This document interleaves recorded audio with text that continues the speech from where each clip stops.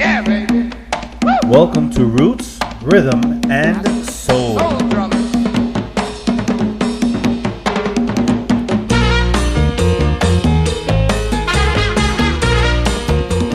What's up, my beautiful people? Welcome to Roots, Rhythm, and Soul, a podcast where we unearth the stories of Afro-Latin dance and music. I'm your host, Mario B., and you were just listening to Soul Drummer by Rey Barreto.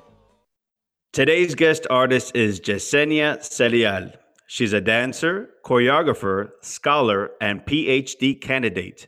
We will be discussing Afro-Cuban culture, history, dance, and its influences with mambo and salsa. Ladies and gentlemen, here she is. Please help me welcome the lovely Yesenia Celial. ¿Cómo estás, mi amor? How are you? Yeah, it's such a pleasure. It's always a pleasure to talk to you, and I'm really honored for the invitation to discuss the topics that we are passionate about. Yes. There's a lot of conversations we need to have so that way people are informed, and also you're just such an amazing performer and dancer, and I want more people to know and recognize who you are and learn a little bit about you. So with that being said, let's start off with your origins, right? Where was Yesenia born? How was her family upbringing? Yeah. How was your family like? Go ahead. Háblame. Well, I'm Cuban from Cuba. I grew up pretty much in a rural family in Cuba. But when I was about 6 years old, my parents moved to Havana, and then it started my more culturally active life. Taking dance classes, theater. I did a little bit of everything growing up.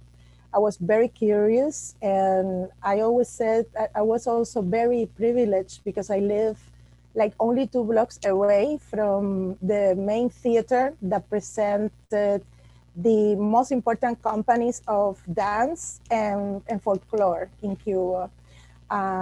So I grew up going to the theater in Cuba on those years were very inexpensive. So it was very easy for me just to cross a couple streets and go to the theater. And I grew up seeing like the whole seasons of Conjunto Folclórico Nacional and Danza Nacional de Cuba. The danza contemporánea, they not all the repertoire was connected to the Afro-Cuban roots, but they actually have the best Afro-Cuban drummers in Havana on that time. Basically the legendary Jesus Perez, and the singers was really impressive. So I grew up without understanding much about what was going on in the scene, but it certainly gave me a huge impression to listen to the drums and the music. And I don't know, it took some time for me actually to understand, like the interconnection between the dance, the songs, and the mythology.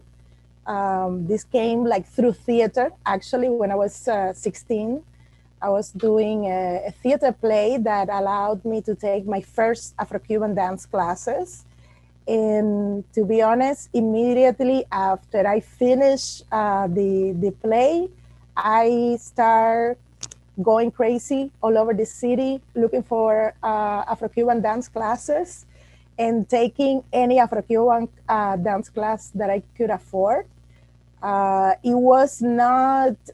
It was a moment of transition too, because until the '87, I think, in Cuba was the opening to, I don't know, like the practice of religions, not only Afro-Cuban, but any type of religion was forbidden for political reasons. So I was fortunate to I don't know, to become like more independent, being 16, a teenager, I have like the possibilities to move around and to explore the city and the culture and the things that I was passionate about. Precisely in the moment that things start to change in Cuba. That was around the visit of Jean Paul II in that the Cuban Communist Party allowed, people to openly practice. And then after that openness, many spaces that previously never taught Afro-Cuban dances, start slowly teaching dance, our traditional dances to the Cubans.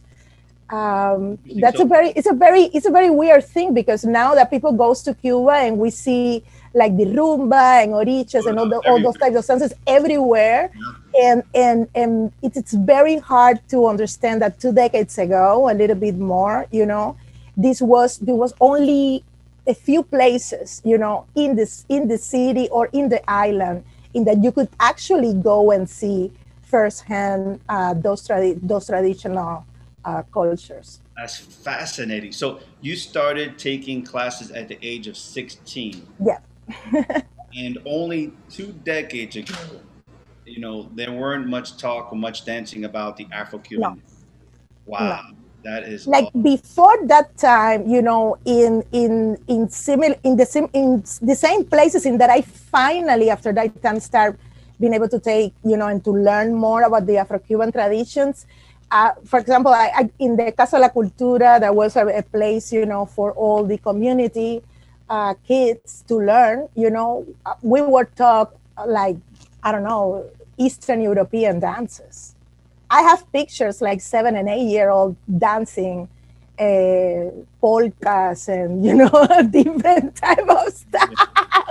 But they did, the only moment that they taught like something Cuban was for the kids' carnival.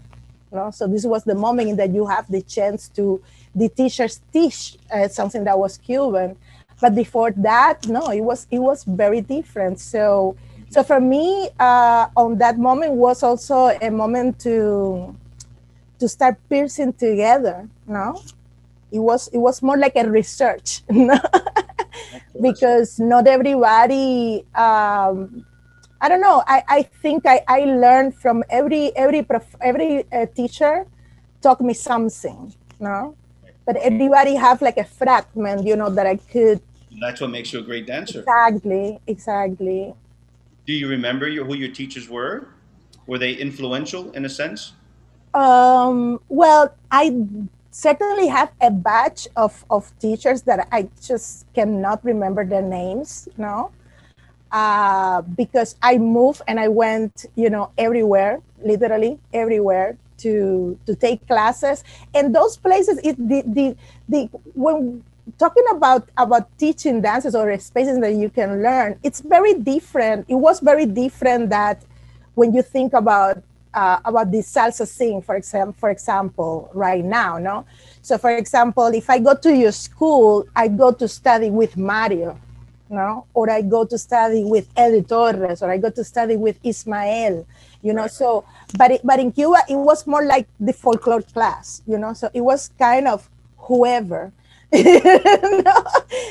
it was not so personable, the class, but I did have professors from the Conjunto Folclórico Nacional, for example, Juan Garcia. Which is very Juan Garcia is certainly my role model, because he's also a researcher, and so his classes were very rich, richer than any other classes I was taking at the time, because he explained, well, in this sound, this is what is happening, or this is a transition toward another stage. Sometimes he even provide translations for the songs, or for what's going on. So it kind of pushed me deeper, into the understanding that the dances I was learning, what part of a broader context, mythological and cultural and ritual, that the space of the class, so he was somebody that certainly did a difference. And then when I was in Conjunto Folclórico from Havana University, I also have 2 professors from Conjunto Folclórico Nacional, Domingo Pao and Daisy Mena, and they both were fantastic and, hardcore professors, first dancers of the most important folkloric company in the country. So the training there was really, really hard. Are they still teaching today, or they're Yes. retired? Wow. Yeah, Domingo is really recognized internationally for his teaching. I think I don't know, But he's top dancers all over the world have studied with Domingo Pao. He also is the father of another of the most known dancers commercially in Europe. Luanda Pau is her name. She lives in Italy, and yeah, basically, yeah, he has been teacher of teachers, for several generations of folkloric dancers have been trained under Domingo Pau, and he still is an amazing dancer. got it. Got it. I know one person I find very influential in Afro-Cuban was Pupi. Oh, Remember sure, Pupi? Oh my God, sure. Pupi was a beast.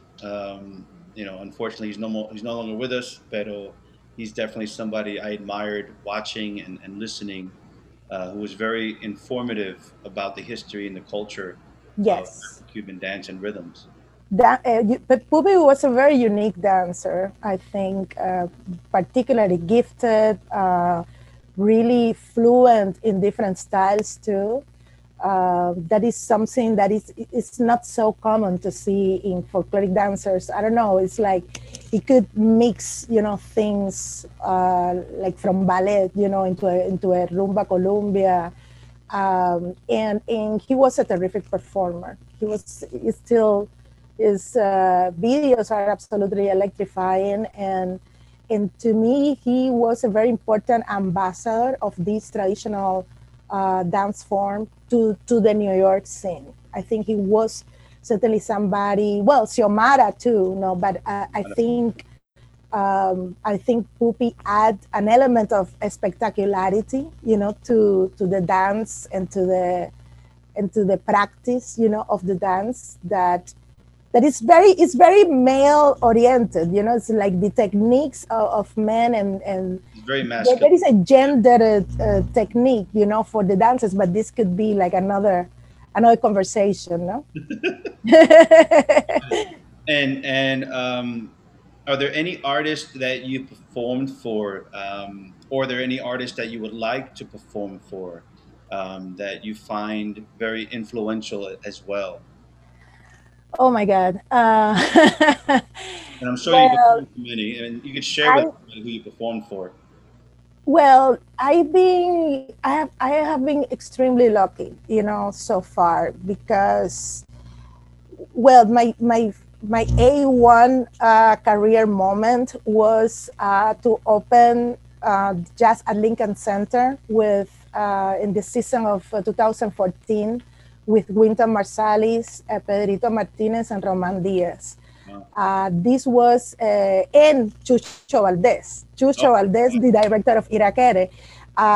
So it's like, for me, this is a moment that I call dancing with the gods, because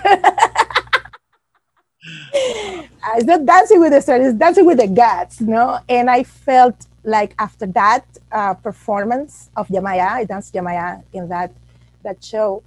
I felt like I can retire. I can retire after this. I can retire. Because it's just like, no, I don't need any other experience after that. But also, I have two important artists that have invited me, to work with. Like, one is Teresita Fernandez, that is one of the most important visual artists, Latino visual artists in the United States. And she invited me in 2015 to produce, to kind of inhabit one of her sculptures. She have a massive sculpture in Madison Square Park. Madison Square Garden is Madison Square Park, that is in Broadway and 23rd Street in New York, by the Flatiron building. And she have a massive sculpture, covering all the spaces that you could walk in the park. And then she invited me. She reached out through a friend. You know, I have no idea that she knew me or anything.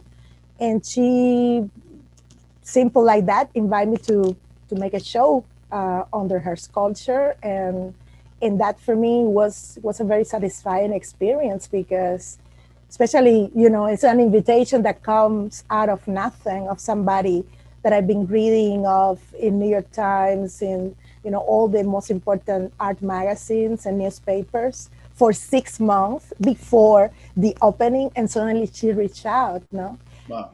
So yeah, that was important. And the other person is Coco Fusco, that I did not work precisely like as a folkloric artist or a choreographer, but she did a beautiful piece honoring her mother and balseros, people coming from Cuba, you know, in the sea, in, you know, under very you know, harsh condition, people that die, you know, in the journey. Yes. So it was a piece very Yemayá like, you know. And I did some voiceover for her, and for me was a very important collaboration, you know, as an artist too. Awesome. It should always be meaningful, right? I mean, it should mean something. We shouldn't be performing or teaching just to do it. Exactly. For me, it's about leaving a footprint, and how can we be remembered? You know, what's going to be more meaningful? Yes. Do you currently have any projects going on, or any projects you want to talk about? Well, I mean, the main project I have right now is my dissertation. Awesome. That's a huge project. It's a huge project. Good for you. And it's not a project that is precisely about dance, but it's a project that I could have never got to without being a dancer and without analyzing dance. So it's a kind of an explanation, you know, Yeah. of elements that I'm seeing in dance, even in contemporary dance. But yeah, it's a bit farther. It's a bit about the history of how Caribbean culture circulates, you know, move from one place to the other, that sometimes seems irrelevant or invisible, especially if you are in a place like New York. But, you know, these are part of the histories of the things that we do, or the things that we can consume, you know, through a record, through a film, through, you know, all those media formats, no? Yeah, So, yeah. We're archiving everything, so that way, you know, sure. it's our roots stays alive. The authenticity continues, which, you know, that's another conversation to have. But Yeah. I wanna talk to you about women orishas and Cuba Enclave. Oh, okay. Right. Pero I want people to understand a little bit more about what you specialize in a form of dance. Because I mean, there's so many art forms out there. Yes. But just so that we have clarity, and people listening and hopefully watching, please share what is your specialty in dance. Well, since I was 16, I have been totally fascinated by the Afro-Cuban culture. So this was a passion that took many years for me of learning. And then I have the opportunity to enter one house temple in Havana, and that it's very focused on the literature of Ifa. So allowed me to understand also kind of the philosophy, the theology of these performative elements, you know, that we can listen or we can see in the dance. So I kind of took even longer time after studying the dance to study about those elements. So yeah, certainly I think of myself pretty much as a teacher. That's my favorite hat, you know, to be a dance teacher. I love to transmit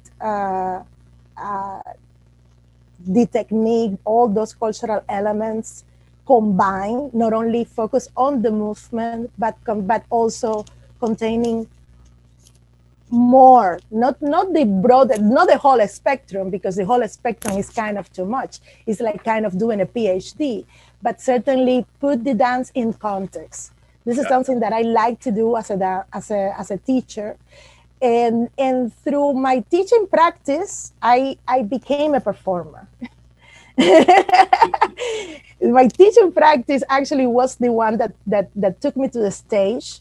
And again, I have been very lucky,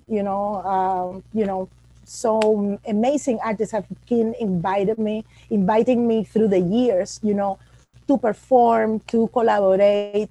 Well, you asked me about certain moments. Certainly, I have to talk about 2012, dancing with Michael Fonts in the New York Salsa Congress was another of those moments in that I felt like, oh my God, how can I be so lucky? How is this possible? Right? I'm sorry? This is the second gods, the second time you perform with the gods. Exactly. It's just unbelievable. So, but that things have been taking me again and again. It has been very rewarding for me actually to be in the stage. But I think I'm very passionate about those connections, about not only like the dance aspect. I think there is plenty of people to teach the movement. I think most teachers teach the movement, and I've been finding through the years many dancers that are very good dancers, that are very well trained, but they don't understand anything of what they are doing. They don't even sometimes understand the connection to the music they are dancing. So for me, when I see those cases, it's not, I don't, I just take it as a case study, no? But it's like, if you are off those elements, so what are you doing? Right. Again, I am not, I don't specialize in Afro-Cuban. I understand it. I love it. I respect it, which is why I don't infuse it in my dancing, because I don't want to disrespect the arts behind it or any of the gods, right? But I think there is a huge disconnect in the world of mambo or salsa at the Yes. congresses. And I've seen it in a little bit of bachata too, believe it or not. I've seen some in bachata, choreographies and routines where I think they're adding these Afro-Cuban elements and orishas just because they're cool, not Yeah, because they have any form of significance in their yeah, choreography from a dance perspective or culture, mhm, or the song itself is asking for it. And I yeah, think we're just adding it because it's cool. You yeah. know? So since we're talking about orishas, if you can just help just clear the air and explain what are orishas, because I think also, aside from using it or just misusing it in choreographies, Yeah, there's also this misunderstanding that Afro-Cuban music, instruments, culture, or the orishas is yeah, negative, like brujeria or yeah, witchcraft, and it's not. yeah. It's not at all, And I would like for you, if you can, Yesenia, to help share and explain this misinformation that's out there. Well, this is, I love this question because it goes right to the core of many issues, underlying. I think this is probably one of the elements that make many teachers to teach without explaining, right? Like the fear to enter into a zone that is conflictive, religiously or whatever. But I part of my journey has been also I was like a year in Greece, um, and I study a lot about the ancient Greek culture. I always been using like the metaphor of the Greek gods and goddesses when I teach the orishas, because certainly we are talking here about a pantheon, the Orisha pantheon, no, or like the Yoruba pantheon, that includes all those deities that we call orishas. Other people call it, in other traditions, they are gods. We call the orishas. Hmm. And the notion of orisha is It's very specific in the culture too, because I think like looking back to the Greeks, no, the Orishas will be like the heroes, no? The heroes have maybe like a part that is divine and another part that is human, no? They are not fully gods, right? And this is the place of the Orishas. Orishas are inside this tradition are seen like the messengers of the gods. They are the ones, they are humans that have as a special connection or a special capacity to connect with the divine, no? And generally, and I talk about this because many of them were historical figures that existed in real life, and but also the concept of history in the Yoruba culture is a bit different than the Western culture. No, I think they think of history more in a circular way or kind of a spiral. No, Right. like, well, if Chango existed like 5 centuries ago, but somebody that expressed the characteristics or the functions of Chango today is also Chango.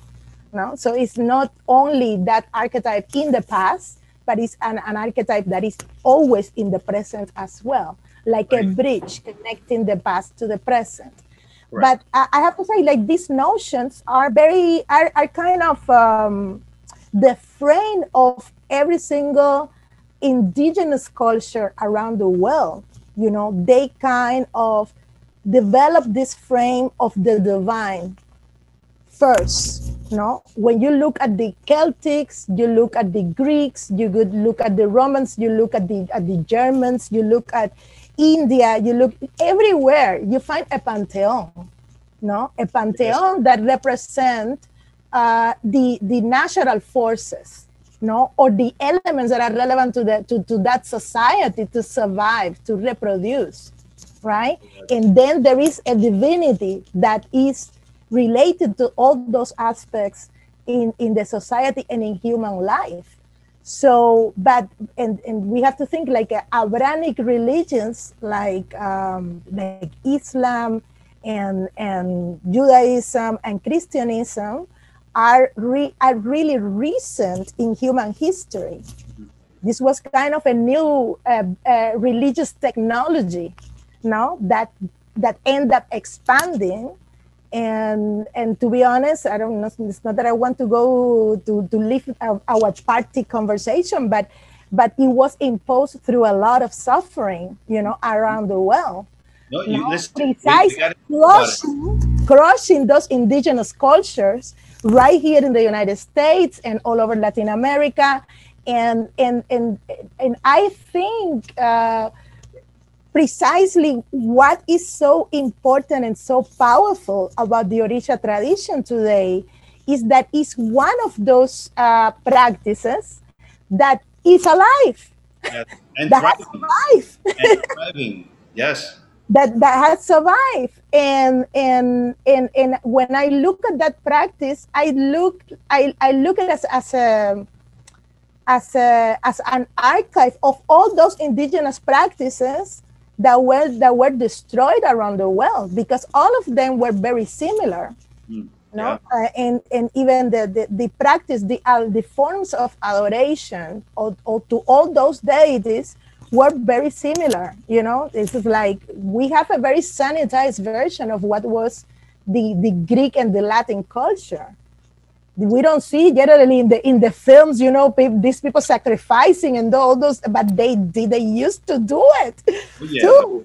The major sacrifices, major human sacrifices. Yes, you know, dale. I mean, you're preaching. No.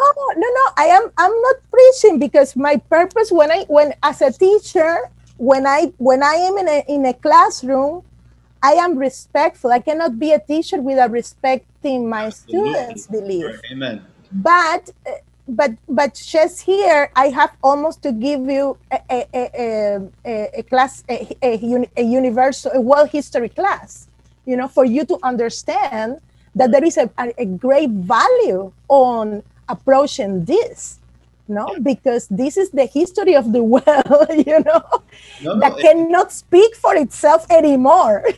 and that is the major piece of the puzzle that's missing from a lot of these dancers. It's like, it's like Western civilization, and just talking about how, the Romans killed many of their own people because they didn't want their people practicing Christianity, and many, Yes, many Romans died because of that until they embraced the Christian faith. Um, exactly. so, me as well as a salsa mambo dancer, I try to instill education and history and the origins and culture. And every time I'll teach, como una chi machete, some form Hmm. of Afro move or something, I always like to stop for a moment and reflect to help the students understand. Look, this is where it came from. People died to give us this. So Exactly, it's not a game. It's not a joke. Respect it. I'm exactly. teaching it, but use it respectfully. And that's what I see on stage. I see great movements, but just disrespected movements. So, but I just want to add another idea. I will try to summarize that, like what was at the base of all those indigenous practices was like the notion that the nature is divine and that everything that is surround us is divine. So, for example, what is the difference in between that and an ecological thinking? No, Correct. to respect the nature. So if you have respect for the nature, why not to learn the dance of the river, like the dance of Ochun and a song for Ochun, and then you have a way of communicate with those forces as well, no? Because it's like the idea that everything that we do inside those African cultures that are part of the Afro-Cuban traditions today are forms of communion, are Yes. forms of connection, are forms of conversation, forms of harmonization. That's the purpose, no? And we tend to forget that dances and absolutely everything that a human being does has a purpose. So we should, I think part of the legacy and the value of these dances is also to remind us of the value of the purpose of, why do we dance, why do we sing, why do we do what we do? We do this to communicate, to commune, to connect with others, to Amen. connect with the natural forces, to connect with the music. So it's not the dance but the dance itself. Mira, you're gonna make me start crying any minute now. I'm telling you. Ah. I'm gonna get emotional because these are the things that I talk about all the time. And I'm still, I tell everybody I'm always, no matter how much time I've invested in the world of dance, I'm always a student first and foremost. And it's always about educating the mind, understanding why we're doing it, why we're teaching it, and also respecting those who gave us the opportunity to do what we do today. Hmm. And this is beautiful. I'm just happy we're having this conversation, and especially from a scholar, dancer, choreographer, entertainer, model, everything. I think it's very important that people No, understand. but Mario, one thing, this all that I'm saying moves you so deeply because another thing that most people don't want to talk about, and that I am very happy to put on the table, is the fact that salsa is a black dance. Yes, it is. So, Talk about it. Yes, so there's, there's nothing white about salsa. no matter how many black, white people and Asian people dance the salsa, Yes, this is a black dance. And all those elements that I'm talking about, the African cultures, are present here. correct. So Mother Africa. is a sad thing that not that many teachers have the fluency or the interest or the curiosity, to explore all those other elements too. I know this is a time probably for many people that it's not very rewarding, financially, Hmm. but it's important because I think there is a change of perspective and there is a change of appreciation, of the art that comes after understanding and piercing all those elements together. No? Absolutely. And yeah, it was born in New York. It was born out of the Latino, but who creates it? Who creates this? Tell me who creates anything in the Americas that is not a black, Well, culturally speaking. let's remind people who built the White House, right? Exactly. Right? La Casa Blanca. Let's talk about that, right? But el color de la salsa no es blanco, you know. But I'm really happy, and I'm so grateful, Jasenia, for this conversation. I really am, because we want to get a little deeper and go. We want to cut through the skin, not stay on top of the skin, but get a little deeper in the layers, because we need to speak honestly, we need to speak openly, and we need to speak authentically about the origins. This is all African. This is all black, and I'm far from it. But I'm Cuban and Puerto Rican. Exactly. And it's insulting when I go out dancing. People look at me and they say, "Man, for a white boy, you're off the hook." I'm like, but let's help people now. Let's go in order, right? So we can help people, because I get these questions all the time. What is an orisha? Let's start off with that. Well, I say that orishas are representations of nature, of the natural elements, in principle, and then there are elements of the society that also are connected, replicated when we talk about the orishas. For example, we have a deity, an orisha of the ocean. We have one for the river. We have one for the mountain. Then we have one for the swamps. We have one orisha that has to do with vegetation. We have one orisha of hunting, one orisha of the wind, one orisha of the crossroads, and an orisha that is the warrior, an orisha of music, an orisha of wisdom, an orisha of illness. No. So yeah, it's our, and that's why I say natural elements, because this is some elements, some aspects that we can visualize more easily, but they are like other aspects, that are connected to human life, and what do we need to survive and to reproduce, as human beings that are part of the orisha tradition.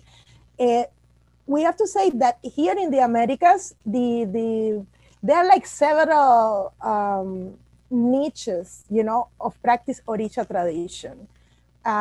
One very important, I think the one that informed pretty much this part of the world, in the United States, is pretty much in Puerto Rico, is Cuba. Latin America, Venezuela, it's like more of that tradition evolved or came out of Cuba. But then certainly we have like two other spaces in that worship orishas very strongly, that is Brazil and also Haiti. Even they define it like voodoonas, but they are part of the tradition. They are presented as forces, as natural forces in the Haitian tradition. And there are like other places in the Caribbean islands that are orisha presence. Like in Trinidad, for example, they have like their own orishas. But orishas, even we think sometimes as a minor practice, there is about 100 million people around the world that is connected to the orisha tradition. So wow. It's a major religion right now. Again, over 100 million people still practicing the religion. Exactly. Wow. And among those practitioners, we have celebrities like right here in the United States that openly practice, like Beyonce, Jay-Z. And, you see that there is a movement, to make it part, like right now in several soap operas, Lovecraft Country, or I don't know, ¿cómo se llama? Queen Sugar. That is another series. In that, there is like these moments of connection with the ancestors. Like right now, this is pretty much produced and written by African American artists and writers, but you see the Orisha tradition as a constant presence now in the African American culture as well. And so I think in the upcoming years, we will see way more openly. I've been talking to people don't want to believe me when I say, like, hey, the Grammy performance of Beyonce, she did one that she was pregnant. Everything was very yellow, very gold. You know, this is like she's a chum, and people is like, no. It's like, yes, she is a chum. And Lemonade, the moment that she has like her you know, like lemon yellow dress, Those and she colors, right? go in the street. I was like, that's a tune. This is for me. This is like, people, what are you not seeing what I'm I'm seeing? ciego. I'm ciego. Wait. So let's go into the second part of that question, right? Help our listeners, Yesenia, understand the transition of gods with orishas, the gods. Como you just explained, Oshun or Owatala, Shango, Yamaya. Can you help the listeners understand what do these mean? Are they gods? Are they not gods? Yes. Well, for example, well, orishas are orishas. This is like all of them have are powerful representations inside the tradition. But I think what I wanted to share is like the notion, in the theology of Yoruba people, everything that exists in the world is divine. No, everything is part of the body of God. No? So at some point we can see like the orichas, like and the complexity of orichas, like representing one natural element, but also having a color, but also having certain gestures, but having certain musical patterns, you know, and certain dance patterns, you know, like all those elements, you know, that are connected to the meaning of oricha are kind of part of the divide of the universe, no? Right. So so there is food and colors and, you know, certain plants that belong and represent. So there are many ways in that you can talk about one oricha, you know, just using a shirt of certain color, you know, like December 4th, for example, there is a bunch of people that dress in red, and because they are honoring Chango. That's the day of Chango, the goddess of iron. But let's go back to the more known pantheon. Like, for example, in the Greek pantheon, we have Venus. And the Yoruba pantheon, we have Oshun. That represents certainly like the aspect of beauty and desire and attraction, no? But she also have other attributes, no? She's also like, she have a color that is yellow. She's the origin of the rivers and all the sweet waters. She is the protector of children until they are 7. So I think of Ochun pretty much as a provider of life. No, she take care of us when we are babies. She give us prosperity. She's connected to material, to money. No, everything that is yellow, like gold or copper, you know, that all were used as coins, you know, in ancient times. All that is related to Ochun. So Yemaya is another important origin in the African diaspora because she is the ocean in our life over here in the Americas. Start with that big crossing, no, of the ocean. But she is not only like the material expression, like the ocean itself. She also represents life and motherhood, but motherhood more as a or life in a very universal way is the understanding that life comes out of water, the life that the ocean is the mother of all, you know, all life elements, you know, all animals and everything, you know, came out of the water, came out of the ocean.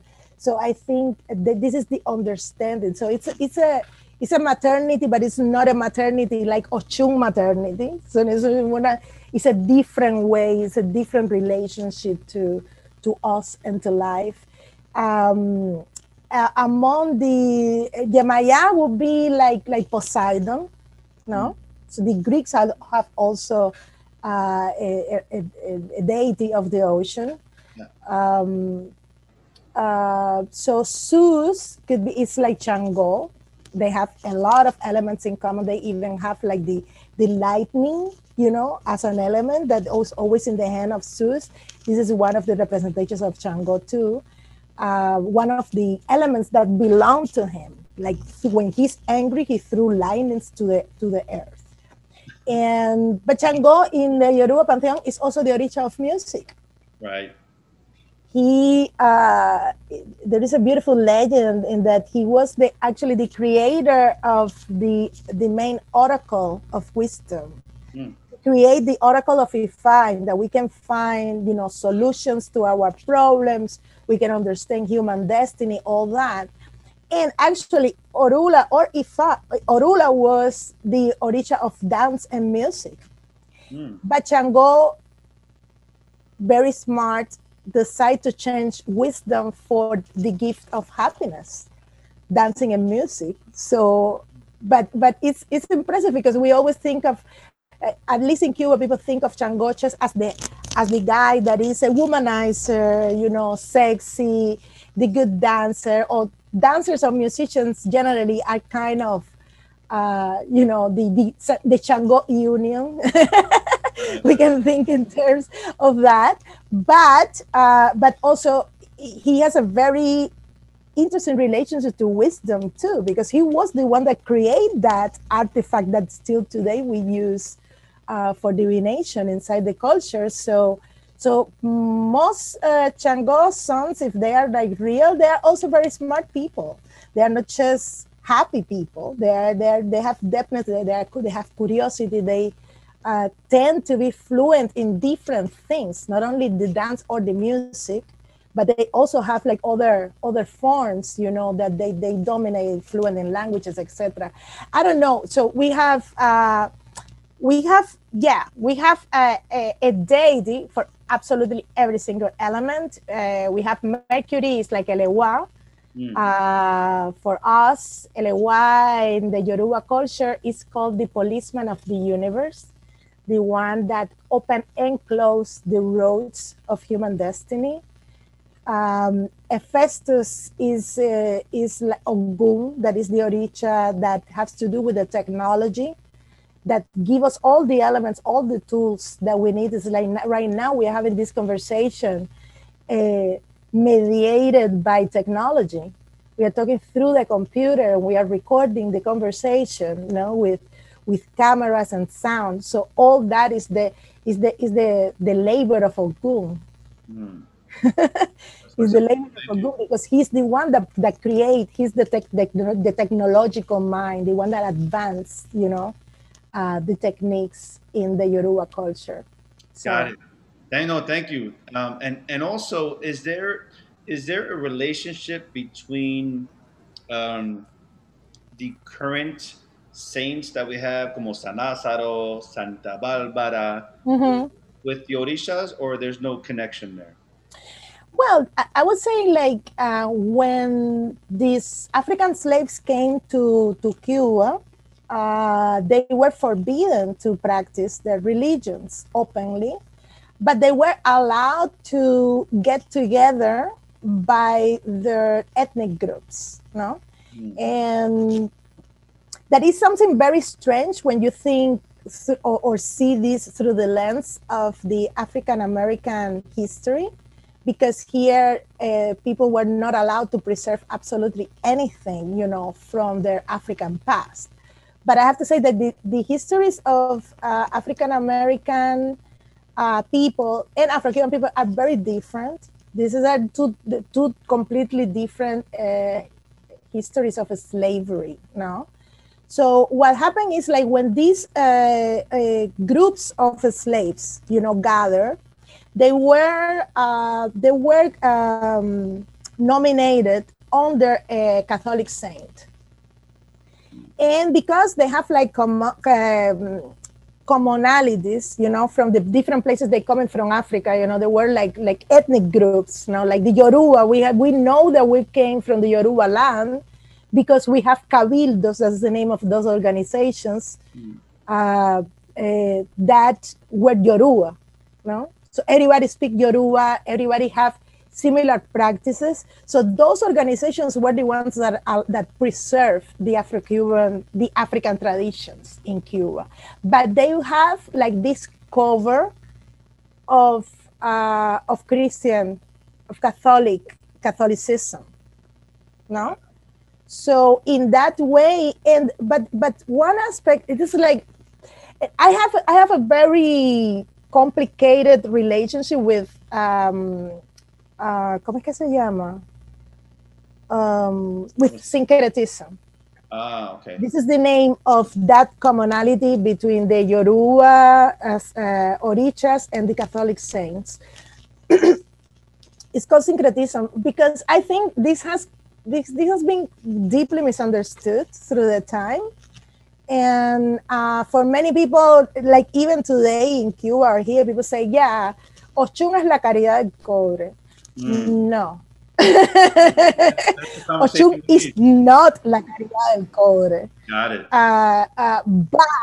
But the people that practice or adorate Ochun, saw in caridad del cobre a symbol, a resemble, to Ochun. So they have no problem going to that church, and to pray Padre Nuestro or whatever, because in their minds they were adoring Ochun. They have nothing to do with La Caridad. But certainly, with time and many people, the thing is like Cuba is not a very religious place. Seriously, it's like when I have gone to Puerto Rico, I realized that, oh my God, people is here way more Catholic than Cuban were, So there is the African traditions are very deep in Cuba, but there is not that many people that practice deeply that either, So I would say like the majority of Cubans, they practice something in between, They have the image of San Lázaro and they put some flowers December 27, but they are neither Catholics, neither Yoruba practitioners, So, but they believe, they go to the Church of San Lázaro, they make a promesa, but it's not about. So, but when you talk to people that really knows the religion, they will always tell you the Catholic connection was external. It never changed absolutely anything inside the practice. So, because I learned in that context, I always like to bring this wisdom. And also because the Yoruba people and West African people, they were empires. We don't like to think about it in those terms, but yes, Africa have a history. And Yoruba land was an empire, that occupy a lot of other countries in Africa and other ethnic groups in Africa. And the imperial mindset, is different. The Yoruba were merchants, So for me, it's like, what do you believe in? Do you believe in Allah? Okay, give me that. I believe in Allah too. Can we do business now? So it's a very cosmopolitan mind, but that doesn't mean that you change him. Right. You do not change him. It's like, he's just like, okay, let's make business. It's a different thing. Wow, man, let me tell you, I am so happy. I'm so excited because, I wish we had 12 hours to do this, but this is so informative. It's so helpful. I'm learning. I mean, school's in session for me. I don't know about the listeners, but for me, it's very helpful, especially for me growing up in a Cuban household. I didn't understand most of the stuff when I was younger. And then we grew up with this, again, it's negative, it's brujeria, don't talk about it, it's bad or whatever. And it's nice to hear that it's not bad. It's positive. It's good energy. And I'm really happy that someone like yourself, who is well trained and well educated, and who's lived and raised in Cuba, can actually explain and share the information from a correct place, not someone who read about it or heard about it. Um, so, with that being said, um, if you see, all right, so do you think that the choreographers in the world of salsa or mambo, they should continue adding Afro-Cuban dances and routines into their choreography, or should they be segregated and just say, you know what, if you're going to do Afro-Cuban, leave it Afro-Cuban, and if you're going to do mambo or salsa, leave it at that? To be honest, I think at this point it's too late. I think it's too late. I mentioned that I danced with Michael Fons, that I think is a very important ambassador of Afro-Cuban culture to the world. Yeah, he's amazing. To the well of salsa, to the well of salsa. He's kind of the missing link, and I think when I danced with Michael in 2012, at least for 3 years, he was already a star, in the salsa world, traveling different places, teaching, year round. And because there is only one Michael Fons, there was a group of other, new teachers that were making inroads into the salsa world. So we're talking about a solid decade, in that Afro-Cuban dance has been enriching the enriching the repertoire. That's the way I like to think about it. Enriching the repertoire of salsa, energizing the repertoire of salsa. In my opinion, I think this is kind of passing. I don't know how you see it. I think it's passing. I think they are like another revolution going on in salsa right now. Yeah. But it was an intense decade, with the presence of Afro-Cuban. I don't think either is gonna die. These don't have an expiration date. No. But well, to answer your question, I am not chauvinistic about the Afro-Cuban tradition or about the Cuban traditions. I am. If I was chauvinistic, I would never be a teacher here, in the U.S. And loving and showing love of sharing, what I know. So yeah, I think it's impossible to separate. We are in a globalized world. If you don't have a professional, you go to the video and you're going to add it anyway. But Yeah. what I think is it's important to know the context. No, absolutely. I agree with you 100%. So if you had to share an insight, and if someone out there is listening is a choreographer, dancer, performer, and they want to add Afro-Cuban rhythms and dance pieces into their choreography, what advice would you give them? Don't do it. Um,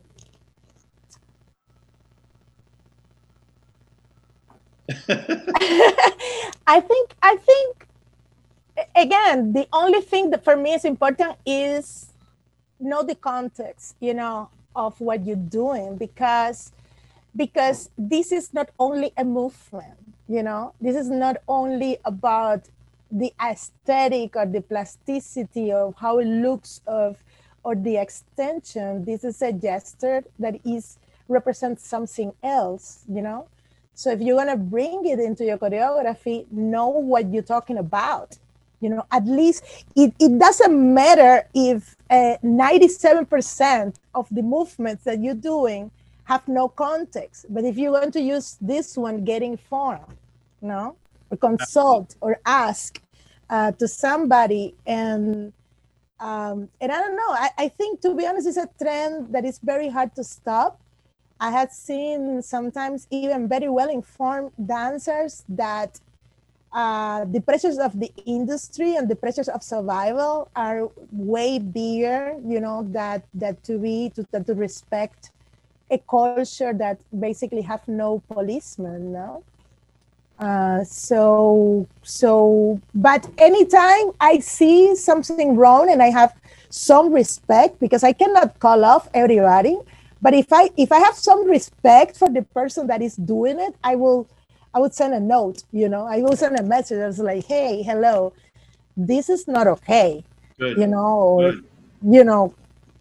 You have to work harder, you have to find something else, because I don't think this fits. Just educate yourself. You got to do your homework.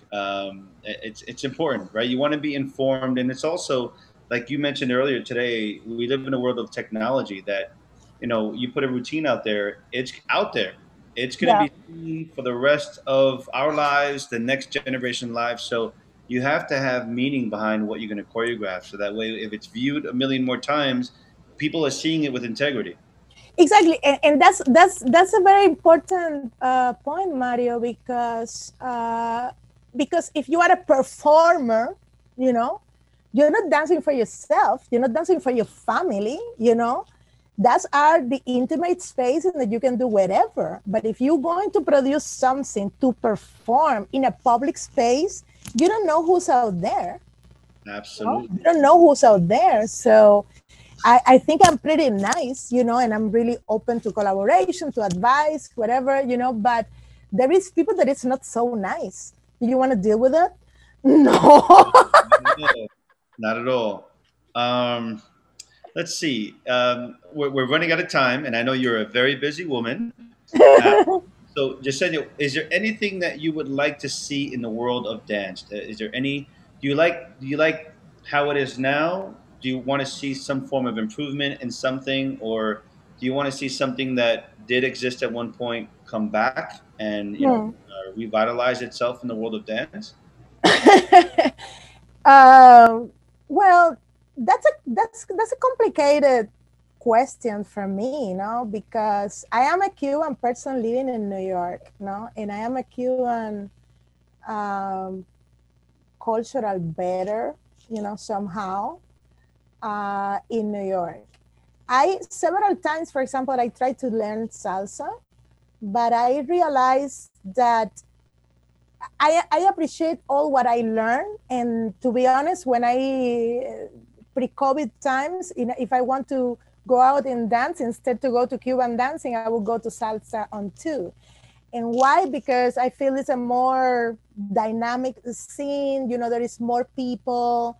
They are like codes more open. I felt always comfortable to ask a man that I don't know to come and dance with me. Yeah, it's definitely more Whatever. diverse. That is so. I felt like always that I could have a great time going to a dance without knowing anybody. I can go and I'm going to dance. I'm going to find people to have a good time, whatever. Yeah. So this is something that I appreciate about the salsa scene, and I'm still will go and probably always going to be a beginner. I don't care. I go and I have a good time, but something that concerns me as a Cuban, and I say all that because I choose to stay being Cuban. uh, through my dancing, you know what? Something funny is that like learning, when I was more serious with the on two, it started messing up my Cuban dancing, no? And Wow. then I was off, when I was Cuban dance, and then for me it was like, no, I am a Cuban dance teacher. I can't. That is awesome to hear. Yeah, because it's like even counting in your mind, but it's like the groove is different, it's a different groove. So I don't know if people can, maybe there are master people that can do both, but I decide I cannot do both. I'm going to learn good enough salsa, but this is what I'm going to do. But so one thing, talking again about the things, the amazing things that bring this called these traditional dances, no, into the salsa. More than the Chango gesture, in a choreography, I would like people to understand the essence of this dance. Because these dances are, as I say before, are dances for communion. Are dances for communion. So in Cuban salsa, and when I'm talking about Cuban salsa, I am not talking necessarily about the people that dance Cuban style.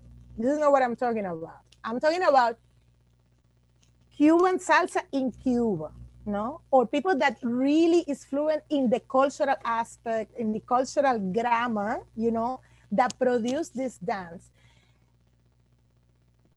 Now we have a scene that comes out of commercialization, in that you go to places to dance in Cuba and you see people competing, right? But this is something new. This is something absolutely new. And then I don't care. I am old and I love to be old school, and I'm going to be old school until I die about these things. Not about everything, but about these things, yes. These dances were done for communion. So when I was learning dance, when I was going through all those places, learning, dancers, they don't care about the level of dancing you have. If I'm going to dance with Mario, Mario dance with Yesenia. And if Yesenia doesn't understand the rhythm, well, you have to be a better leader, to make me follow you and, have the best possible time in the next 5 minutes. Correct. That's it. But it's not like you against me, right? Or me against you showing off, no? I understand that the nature of salsa on two is an industry, and an industry, to survive, everybody have to be a performer. That's the conversation we're having. Because if we are not, how do you keep surviving, if you don't make your students performers, right? And I'm not saying I'm talking, this is the nature of the industry. I'm so happy. Everybody has to be a performer. So, but if the purpose of is performing, then it cannot be communion. Correct. So. and this is why the social salsa scene has been commercialized in such a watered down way, where everybody's being very competitive because they want to perform before even social dance for their partners. Exactly. And you hit it on the nail. I mean, you hit it and explained it exactly. And I had this conversation yesterday with another scholar. The scene is becoming more and more watered down because it's perform first, then social dance second, which is backwards. Yes. Man, I'm happy you touched on that subject. Yeah, but it's harder to teach the joy. It's harder to teach communion, Right. But I think if a more important purpose that I see about Cuban dancing, and about Cuban traditional into the salsa scene, is to be that reminder, to remind us to connect.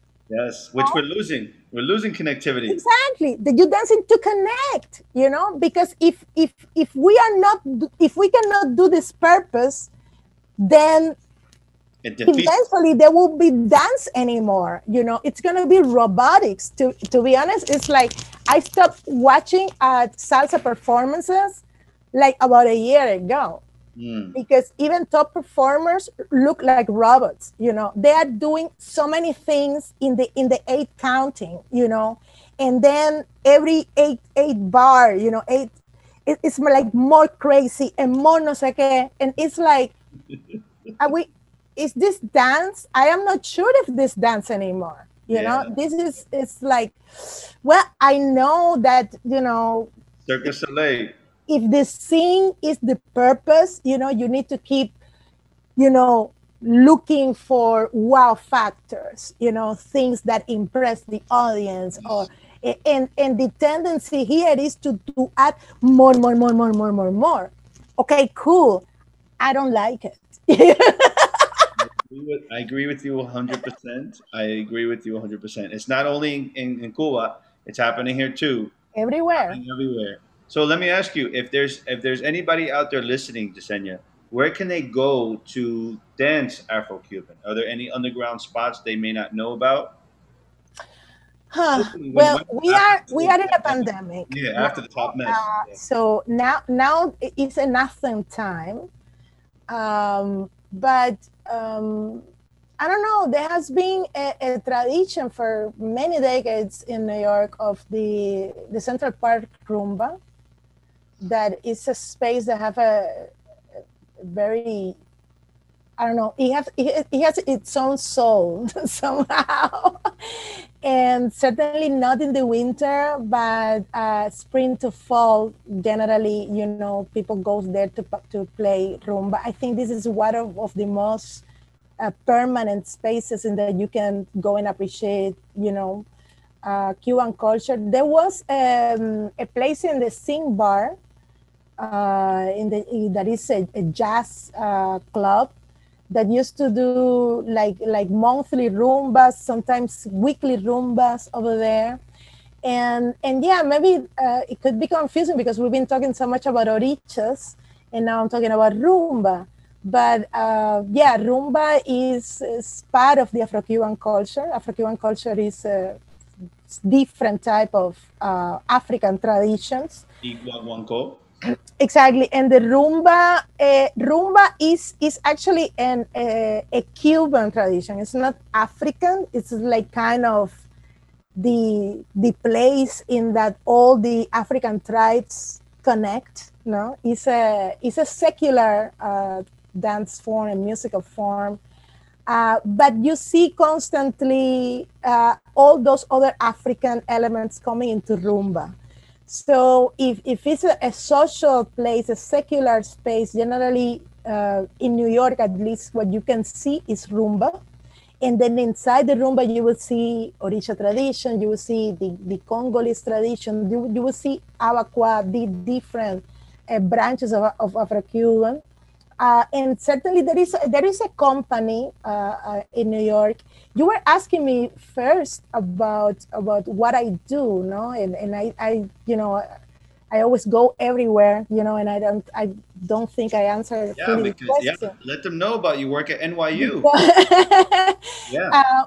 Well, yeah, I start saying that yes, I am a teacher. I end up being a performer, but I think the core of my work right now is more conceptual. The type of work I am doing now. I am for several years after I did this piece with Teresita Fernandez in the public space. I kind of fall in love with bringing orichas into public spaces. So Nice. I've been doing different pieces, like this is called site interventions, no? In that I go to certain places as an oricha and I work with the community, with the elements that surround the space, like kind of bringing in the energy or creating a conversation.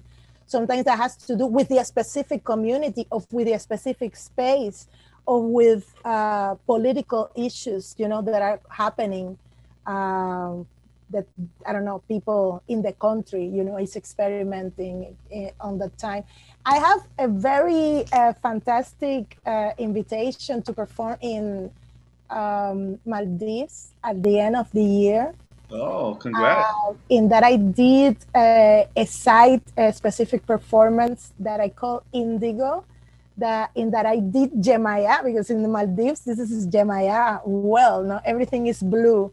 You have 360 degrees of horizon, blue. And I did a performance with a group of Cuban artists over there. And it was really magical because they were totally shocked for what I did. And in the moment of singing, the voices couldn't come out to sing, you know. So it was, Oh no. everybody was like, "Oh my God, what is she doing?" And I end up the performance jumping into the water. No, No. yes. That are things that I sometimes I don't have in mind. I did not have in mind to do that, but it's just felt, you know, like the right thing to do and the Right. right aim to the performance. So I'm improvising Nice. in the space and interacting with people. So this is, yeah, I do performance. Sometimes it's more theater, sometimes it's more dance, sometimes it's more song, music. I did a really lovely performance for me March 21st in the middle of the pandemic, right here in Boulevard East, that I call Encoronación, and that I did basically like a mass and walk like 12 blocks, you know, dressed in white and spreading flowers and blessing the people around me. And, you know, it was just like to bring purity. I did not have a very clear sense, but en Coronación, the song, it was, I have like a choir of people singing with me Oh, in nice. social distance with the nasobucos, with the Nice. mask and everything. But they Yeah. were singing and dancing with me for Boulevard East. And then we were singing a song in that we say goodbye to the spirits, you know, that live the earth. And who knew in that moment that this pandemic would be 10 months? Yeah. So Yeah. many people w- gonna lose their lives, you know, in the middle of the pandemic, because this was March 21st. I think this was 1 week after the lockdown start. Yeah. So it's a kind of, I don't know, it's a kind of medium performance with the energy of the orichas. It's something kind of mystical, the things I do. But I want to recommend, there is an amazing company that do traditional work in New York. That is Oyu Oro, directed by Perez Prades, La Mora. And every time they perform, I try to go because their work is amazing, and they do exclusively traditional Cuban dances. So I highly recommend it to everybody to Oh, follow them. wow. Awesome. Awesome. Do they have a Facebook or website? They have a website, Oyu Oro. It's kind of a hard to, but it's OYUORO, something like that. And how can all of our listeners find Yesenia? I mean, what how can they connect with you? Okay, I have a very humble website, Yesenia Celier, that is my artistic name, .net. You can find me there. You can send me a message. You know, I am also in Facebook and Instagram. I am also in Twitter. You know, I have almost social media there, but I do have this website that I have basic information about my work.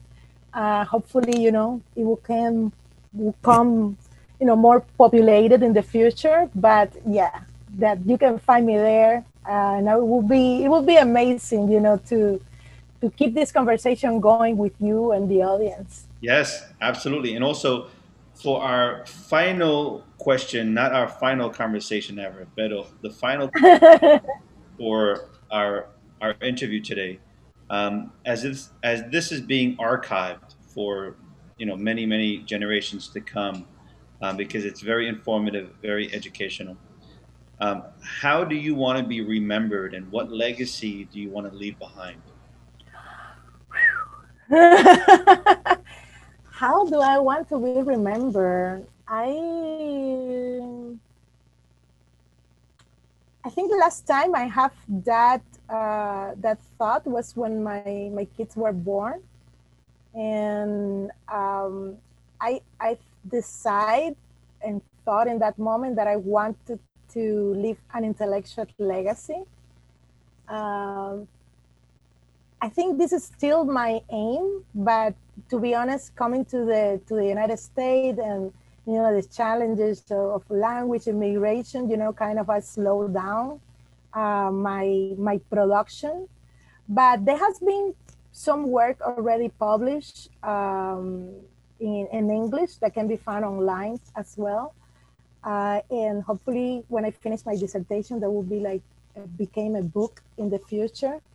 And as we discussed about a month ago, there is a lack of information and literature. So hopefully I wish to very much to have a project, a book about Cuban and Afro-Cuban dance in the future. It's been on my mind. I have been presenting and talking, lecturing, about Cuban dance for so many years now that it's something that is eating me. It's already alive. I just need the time to put it on the paper. But yeah, I think the intellectual legacy is the one I want to leave. To leave behind. I think there are plenty of people teaching dance, but there is a different effort to write, to explain the dance, to put it in a way that can be preserved for future generations, like this podcast that we're doing right now. Absolutely. No, thank you. And also thank you, because when we spoke about a month ago, I was doing my, 12-page paper about the Yoruba tribe. And the reason why we had this conversation is because with all the research I was doing, there wasn't much information about, the Yoruba tribe. And I know there's so much rich history about the Yoruba, but on paper, there isn't much. So I'm really excited and hopeful that, when your book does come out, it'll help a lot of people and it'll bridge a lot of gaps, and it'll just help people understand a little bit more about the history and the culture of Afro-Cuban music, rhythms, and dance. I think so. Let's see when it's on the paper. I'm waiting, and we got time. We're in the middle of COVID, so we got time. Sure. Oye, Yesenia, I love you with all my heart. Thank you for everything you've done to the dance community. Thank you for all your help, and thank you for your wisdom and all of your knowledge. We need influencers like you to continue to educate dancers like myself, so we can continue inspiring others for generations to come. We love you. Oh, thank you so much. Thank you, my love. Brother. Nana. my brother in arms and dance. Bueno, ya tú sabes. All right, my beautiful people, thank you so much for listening to today's episode with our phenomenal guest artist and scholar, Yesenia Celial. Special thanks to our founder and executive producer, Emily Mia Mathura, and our technical producer, Ruben Valeriano. Once again, I am your host, Mario B., and thank you so much for listening and tuning in to Roots, Rhythm, and Soul.